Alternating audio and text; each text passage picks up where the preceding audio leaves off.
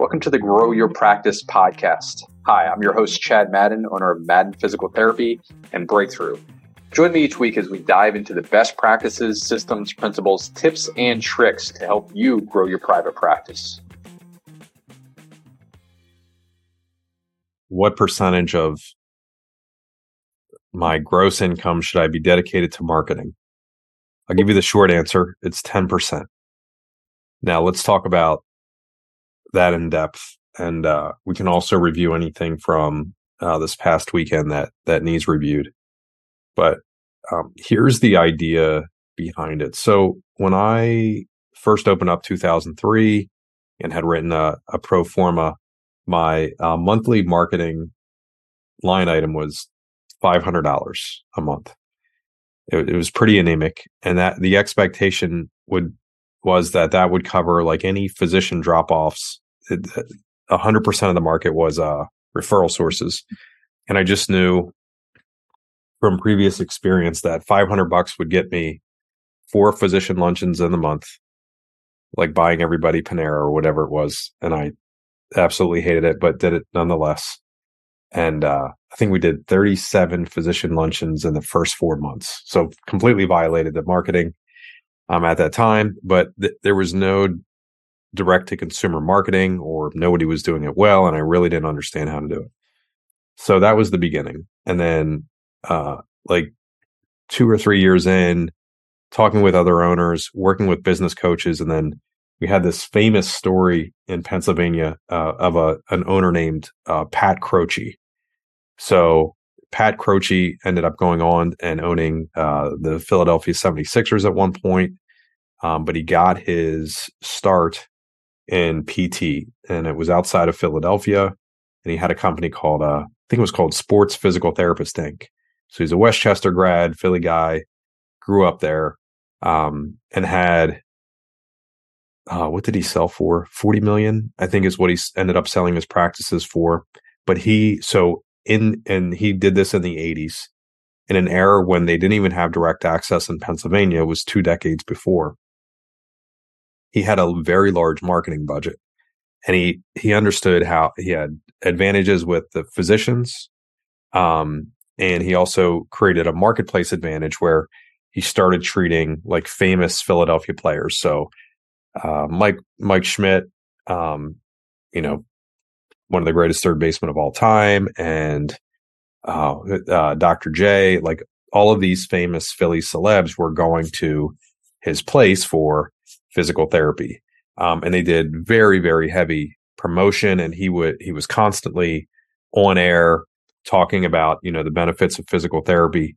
And the common barrier for most practice owners in areas, especially where you don't have complete direct access, or, how do you treat a Medicare patient? All these barriers get in the way.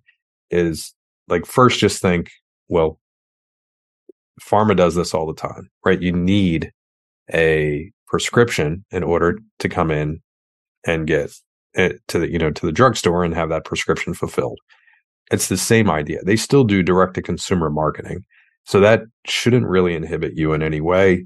And then what we noticed is in the early 2000s, a lot of practice owners were saying, well, I don't really want to market direct to the consumer, at least some of those that were my mentors.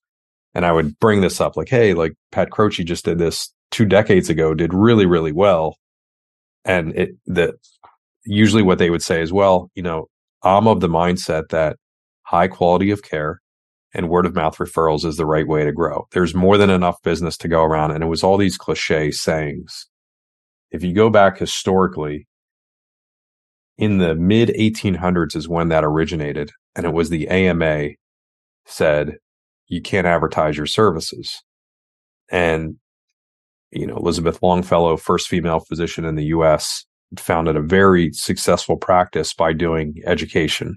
And what she was doing is marketing her services as a family physician direct to the consumer by doing something called lectures, which today we know as workshops.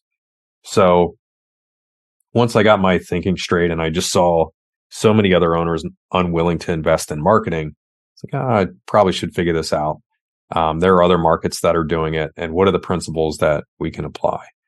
So the very first thing that we did, and I think we were around $30,000, $35,000 a month in revenue, is rather than 500, I just said, okay, I'm going to do 3,500 a month to start firing away to grow the practice here. And so would it be helpful? Gwen, you're the only person I can see. Would it be helpful if I talk through how to spend that money? Gwen's frozen. I hear this question a lot. Kayla, I'll ask you that question because I know you can come off. I'm here. Yeah. Yes, I think that would be helpful if you could walk through that. Okay, great. So here's how we thought about it. I think I even had a mural. Give me 1 second.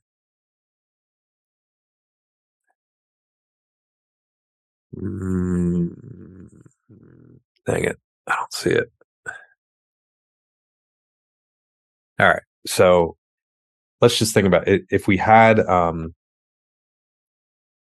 grid, and we can have one-to-one marketing. So that is where like I send Gwen a text, right? That's one-to-one marketing, or an email or a direct mail piece. That's one-to-one. Or I can do one-to-many. That's where I send out 1,000 texts, 1,000 emails, 1,000 direct mail pieces, right? So I can do either one-to-one or one-to-many. And then, so that would be on the left side of your grid. The columns would be, well, who can I market to? So who can you market to when you're thinking about marketing your practice? What are the groups? Past patients. Great. Past patients, number one. Who? MDs. MDs, great. So referral sources, physicians, DOs, podiatrists, PACs, nurse practitioners, great. Who else? And general public. Perfect. Cold, right? So we have warm, which is your patient list. Middle, which is warm third-party referral, which is, a little bit weaker than your patient list. And then we have cold traffic. So let's just go through the boxes. I would start with your patient list. I think it is a miss to say, I'm going to ignore my patient list and go to cold traffic first. And we see it happen all the time. Like, if our schedule next week was 50% full and I had to fill the schedule, I'm not going to do that by going first to cold traffic marketing, right? I'm going to reach out to 100 patients a day and ask them how they're doing, right? Like that. Just think it through. It's very, very intuitive when you take a step back. So, and we start with one-to-many to our patient list. So how can you market one-to-many to your patient list? Direct mailers. Direct mail, great. So physician newsletter, promotion, postcard, you could do that. What else could you do? We do patient follow-up calls, like you were saying, check in, see how they're doing, get them reactivated. One-to-one, yeah, great. You could send out an email campaign. Right. You could send out text campaign. Great. I mean, they're the big three. So for us, we would, in the very beginning, when I really wrapped my head around this, we were at a desktop printer. I know that desktop printer did over 1 million copies because I could see the counter, and it was junk. It was $300, but it made it a very long time. And we would print out on green paper, and I would design the whole thing in like Microsoft Outlook or whatever it was, and it had this like hideous green box in the upper left hand corner that was just a standard template. But I knew enough to just like give updated business news about our practice. And so we would print it in-house. We would trifold it and put it in our envelope and mail it out. And my staff hated me for it because we were sending out like a couple hundred of these every month. And they just, I didn't have the wherewithal to delegate it out or go to a printer or anything like that. That came with time. But, in the beginning for $500 of print plus postage, we were mailing our entire patient list. And it worked.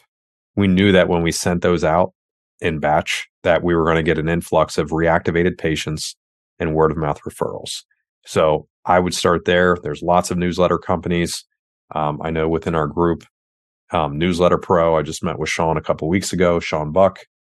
They can handle our newsletters the way that we do them. Practice Promotions, many use them. You can also design it in yourself and, save on cost with like handy mailing or something like that. And we teach how to do that. But yeah, I would start with the patient newsletter first, supplement it with an email campaign, and do not take a PDF of your newsletter and send out your entire newsletter. Just do once. So understand how email works, and then use email in the way that it's meant to be, which is value first and then an offer. Hi, Peg, go ahead.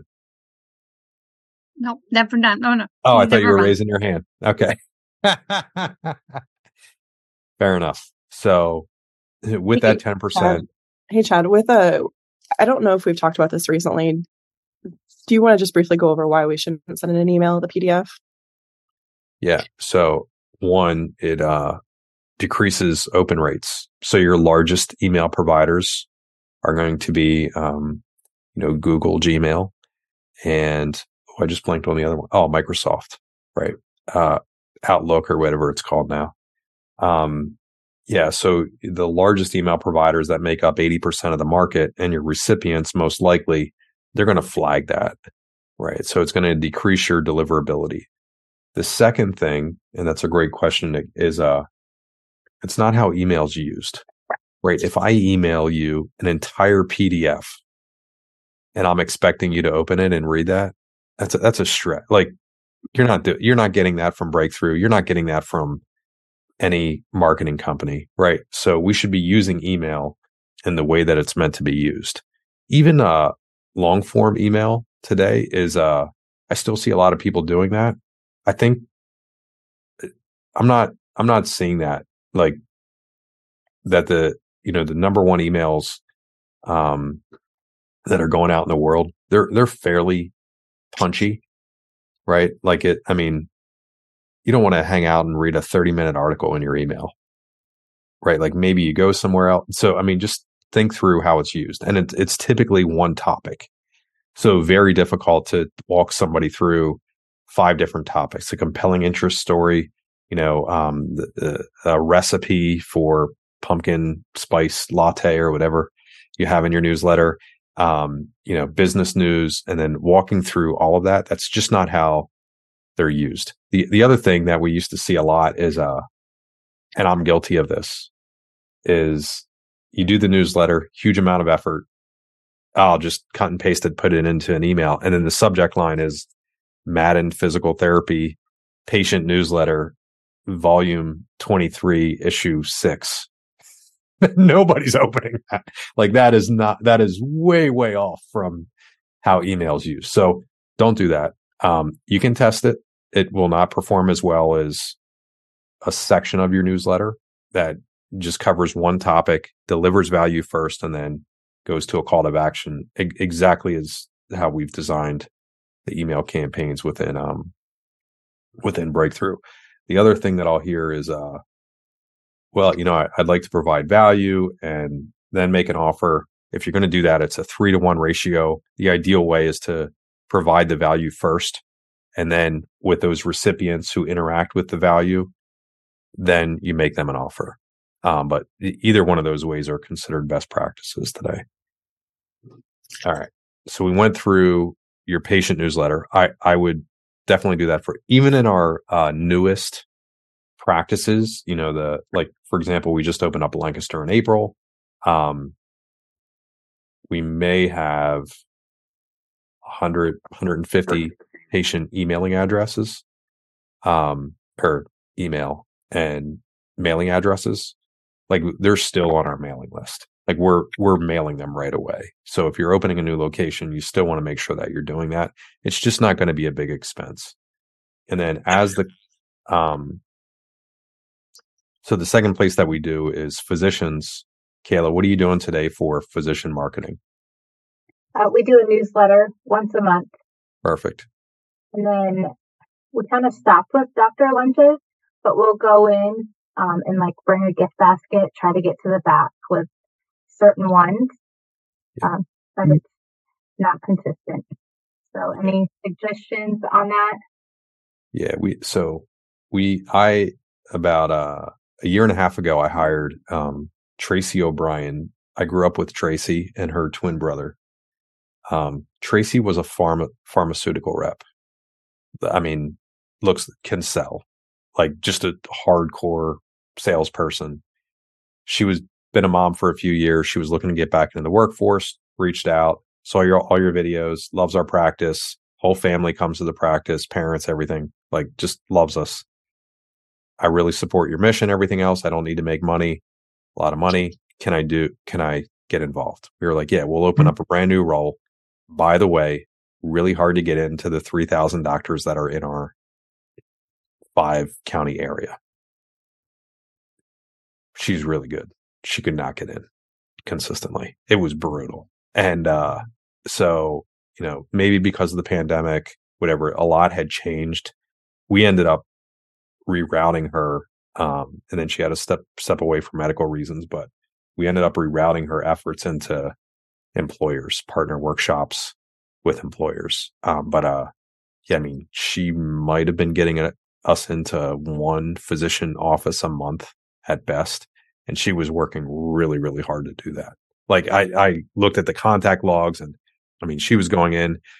A lot of what she was doing that was successful was hand delivering patient note, like progress reports and stuff like that. But even then it was like she was hitting that front desk and not getting through. The doctor has 7 minutes with a patient. She's not going to, they're not going to have time like they did 5-10 years ago. So that was a fail for us. We do exactly what you do. We mail all 3,000. I think we have 3,000 providers in the greater central Pennsylvania area. It's probably a 2-hour radius of what we're mailing for the clinics now, but we do that once a month. It's a minimal cost relative to everything else, but we get something in the mail to them. The thing that we found with physicians that works best is the clinician calls the doctor, calls the PA, calls the nurse practitioner anytime there's something to discuss about the patient. That is by far, so it becomes one-to-one. There's not really a lot that we're doing with one-to-many. And that is not a huge monetary investment. It's time. It's a lot of time. And we do the handwritten thank you for the referral as well. Minimal cost to that as well. Cold traffic. So that in a new clinic, especially in a new clinic, that's really the only thing that we have. So when we open up Lancaster, we don't have a patient list. We don't have much of a physician list because there aren't patients coming through. Oh, lights out. Yep. You good? Are you on a timer? Yeah. I was looking for a while. Fair enough. So we have to go cold traffic in the beginning. And that is what we do is in any new clinic, we want enough firepower. So for example, Lancaster, we opened up, there's no revenue coming through because we don't have patients. So what we do is we build into the pro forma for 6 months, and we use $1.50 per square foot. Let me think about that. It's $2 a square foot. So that was a 3,000 square foot clinic. That is a 3,000 square foot clinic. We'll do $6,000 a month in the marketing budget with the expectation, and they almost just got there, that, once in the very beginning, once we hit $60,000 in revenue, then it will be a true 10% of gross revenue dedicated to marketing. So that's how we think about that. In all of our de novos, and this has worked out well for us. We pick one online media, it's Facebook and Meta, and one offline media. And for us, we look for a weekly paper, a weekly coupon type that's going to have public auctions and the classic Central Pennsylvania thing that people read cover to cover every week with coupons and everything else in it. And then we have a very standard insert that we use has worked for us for years. And it matches the same messaging that is on Facebook, but we promote to a workshop, promote to education. So that, and we have enough firepower with the money in the beginning, built into the pro forma that we're going to fill the schedules up as quickly as possible. It's very costly in the first few months of a de novo of a new clinic. If we're not filling up the schedules right away, it's pretty devastating to the practice. So the game is, as soon as we we commit to that square footage, we're racing to fill up the clinician schedules first as quickly as possible with cold traffic marketing. And then the second phase is filling up the space. So if it's 3,000 square feet, we expect in 12 to 18 months that we have 6 full-time clinicians in there and their schedules are full. And the way to do that is to take 10% of the gross revenue and dedicate it to marketing. So again, we'll do patients first, make sure physicians or employers are taken care of with one-to-many, and then we go make sure that the cold traffic as well is taken care of as well. What we see over time is as clinics mature. So Lancaster is 5 months old, 6 months old. This clinic is 20 years old, right? In this clinic, we have a 20,000 person mailing list, and 65 to 70% of our new patients in any given month are past patients, right? So we rely more on that. Well, you got to lengthen up that timer, Kayla. All good. So, and then in our newer clinics, like I remember I did a study on Dolphin, which was our third clinic. In the first 12 months, 90% of the patients that came through were from cold traffic marketing, general public. So because we don't have a patient list there, and because it's a rural area and there's only one physician in town, we just didn't have we're not going to get a lot of physician referrals there as well. So, and then that clinic over the last 5 years has gradually, as the patient list grows, we get more and more reactivations, more word of mouth referrals. But that 10% rule, we stick with that until the clinic is full. And then we try to get more and more efficient. So we'll go from 10% down to 9%, 9%, down to 8%. And then the lowest that we've been in a clinic is 7.5%, which is going to be a more established clinic like we have here in Harrisburg. All right. So I thought that was going to be a super short 10% end of conversation. I think was that helpful to talk through? That was helpful. Yeah. Thank you. Great. For those that were in Denver, what was your biggest, most devastating thing that you learned? Just time management for me, making sure I'm absolutely scheduling the most important things to my practice.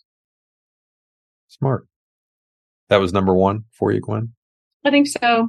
Like you had said it before, you'd given the analogy before of the rocks in the sand before. And I understood it and knew what you were talking about, but didn't really make it an aha like I did this weekend. Like, cause I think we did the exercise either right before it or right after it, where we were, where's our time? Is it changing a light bulb? Is it sweeping the floor?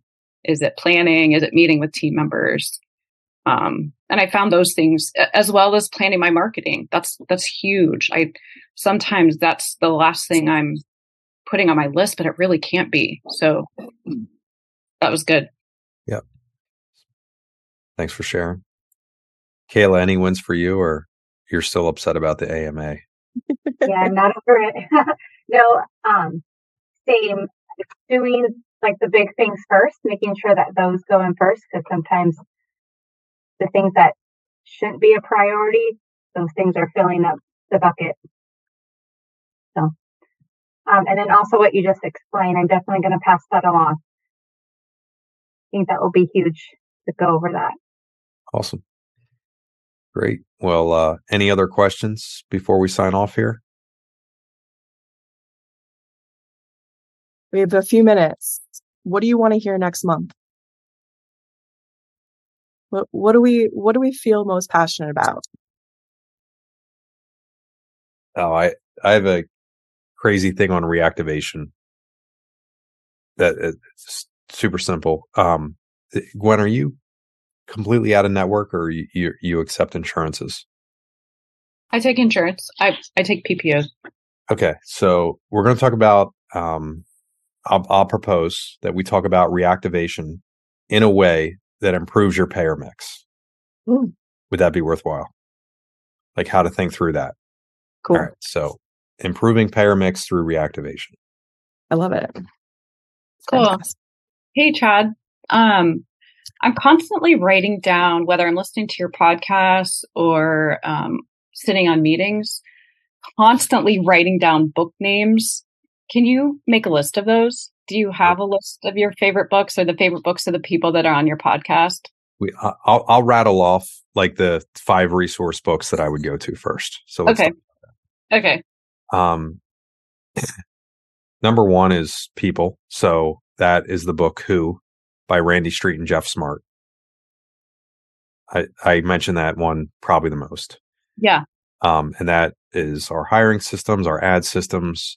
So on my way home, I eat my own dog food, and the one thing that I came up with was I wanted to really stand out and do the red herring effect for hiring. So I was like looking at our scorecard, and I was like, this is especially our clinical director scorecard. It would be like how to earn $100,000 a year or more with a DPT and a Pennsylvania license, right? And like that's going to be our classified ad for hiring PTs, and we're going to show them a 5-year price. Anyhow, so that came from the Principles and Who. So that's number 1. Marketing books. I love the behavioral stuff. So like anything by Cialdini, like Influence, is great. For most of us though, it's going to be like something around direct response. And I love the older stuff. So Scientific Advertising, Claude Hopkins, it's a free book. It was written in the 1920s or 30s. That would be great. Oh, Peg, we just did scorecard. All right. We can do that. We did a good one. We did a live one in Denver, but yeah, we can work that out. I also have I think I have a recording I can send you, Peg, but I'll put that down too. Yeah. I appreciate these ideas. Yeah, we did Cheryl and Lauren did a live scorecard development and then turned it into a one ad. So people, marketing, finance is Greg Crabtree wrote a book called Simple Numbers, Big Profits. I go back to that over and over again. Many of the concepts that are in that I parlay into teach. We actually hired Greg for 3 months, and he just crushed us with spreadsheets. Like I remember he gave us one spreadsheet that had 12 tabs, and I was like, Greg, I'm never going to do this. Like there's zero, like I have to hire a full-time team just to execute all that. And I'm running like a $5 million rev practice at the time. Like this is not going to happen, but nonetheless, we have it. But that book is great. And then you have your overarching business books. So I really like, for operations, Work the System by Sam Carpenter. And it's most practice owners talk about, we need to build systems and we have no idea how to do it. And that literally has how do you write a process. So Sam Carpenter worked the system. And then the two big books that tie it all together are Traction by Gino Wickman, which is adequate for 99% of us, like our practice and where it's at today. Gino Wickman and Traction is fine. The bigger one is Vern Harnish and Scaling Up. Way more dense, way more advanced. So like if we were going to build a $100 million business with 5,000 employees, then I'd be reading that. I had one more that I was just thinking of. I mean, all the Jim Collins stuff is great. There's another. I should go through. Oh, I have it. Chris Voss. So we have to negotiate so much as practice owners. And Chris Voss wrote a book called Never Split the Difference. I use that with my kids. I teach it to them with Steph. She's like, oh, this is Chris Voss again, right? People is, Brian, how I think about business is people marketing, finance, operations are like the big four areas. The people book is who. Yeah. So personnel, people, same thing. All right. If you want to cheat on books, Blinkist is amazing for summaries. I use that all the time because I get a book idea and then I'm like, should I really read this? So I'll go on Blinkist and spend 15 minutes reading a summary and just see if it's worthwhile. The other one is I'll YouTube summaries and get a preview. And this is like my New Year's resolution for this year is only buy books that I need to read and implement immediately. Otherwise, the one year I spent $4,300 in books on Amazon, and my wife was happy with me. Not really, but she was like, "Do you know how many books you bought this year?" But so I don't do that anymore. But awesome, thanks everybody. So we have a direct-to-consumer marketing course. By the way, this is a free training for everybody. So I'm passionate about private practice PT. I'm a private practice physical therapist. This is what we've been doing for 10 years is education. But you can go to getbreakthrough.com/cal-bundle. This is 6 modules, approximately 6 hours of training, creating growth targets for your practice. We built our practice around 45 to 64-year-old family-oriented females, primarily with orthopedic conditions. Maybe you're teaching or you're primarily treating scholastic athletes. You have a different demographic. We're going to talk through how to create targets there. Session 2 is the practice growth pro forma, and that's really creating profitability plan, financial projection. We talked through market message media match, which was one of the core principles in order for you to get your marketing to work. Anytime I'm working with an owner directly who's having trouble marketing, or frankly, any private practice owner or small business owner, that we always go to this. There's something that's not aligned with market message media match. Session 4 is the 3 levels of conversion. Because once you get somebody to respond to an ad, right, raise their hand and say, yes, I have that. Now you actually have to go through the conversion part, right? It's another thing to take an ad responder and get them over to a paying patient, teach you the basics of how to do that, the principles that you should be paying attention to. Then we're going to talk about metrics and trends, like how you can track and make sense of your marketing data so that you make more smarter decisions moving forward and minimize your mistakes. Session 6 is techniques and tactics for expansion and growth. So how to grow, right? Fill space, fill schedules, which we talked about here. And then what do you do next, right? You can add on additional space. You can hire clinicians. You can open additional offices, whatever that looks like for you, or just perhaps focus on profitability in the space you're already in. In addition to that, we can help you walk you through individually. Everybody's practice is different, but you're going to get an opportunity for a strategy call as well. This is great Our directors have worked through this with literally hundreds of practice owners. This is really our wheelhouse of what we've done, but dramatically increase the probability of success with the marketing calendar. So this is our effort to help you do that. So for those of you that are ready, if you're the type of owner that likes to take action, likes to get this done, like to have it in place, so you have that consistent new inflow of patients, we're also offering a marketing strategy call here to help you get this done step by step. Again, you're going to click through on that getbreakthrough.com/cal-bundle for the free training. Yeah, and this is for, so if you're thinking something along the lines of my practice is different, is this really for me? This is for private practices, whether you're physical therapy only, whether you're integrated with, you have OT, speech, et cetera, across the board. This is for small practices, large practices. This is for whether you accept insurance or your cash pay, concierge service, whatever that might be. If you're thinking about opening a second clinic or your 200th clinic, great. Again, or if you're just starting out, this is for private practice owners across the board. So go to the link, click yes, reserve my free training, choose a time to schedule your free marketing strategy call. Get the free course. Again, over 6 hours of content there for you to go through and help you implement this and grow here in 2024. It's the getbreakthrough.com/cal-bundle. Also, you're able to get in and before the schedule fills up there, get your marketing strategy call where Caleb or Jeff are going to be able to walk you through filling out that marketing calendar for your practice. Hopefully you enjoyed this and you continue to grow here in 2024.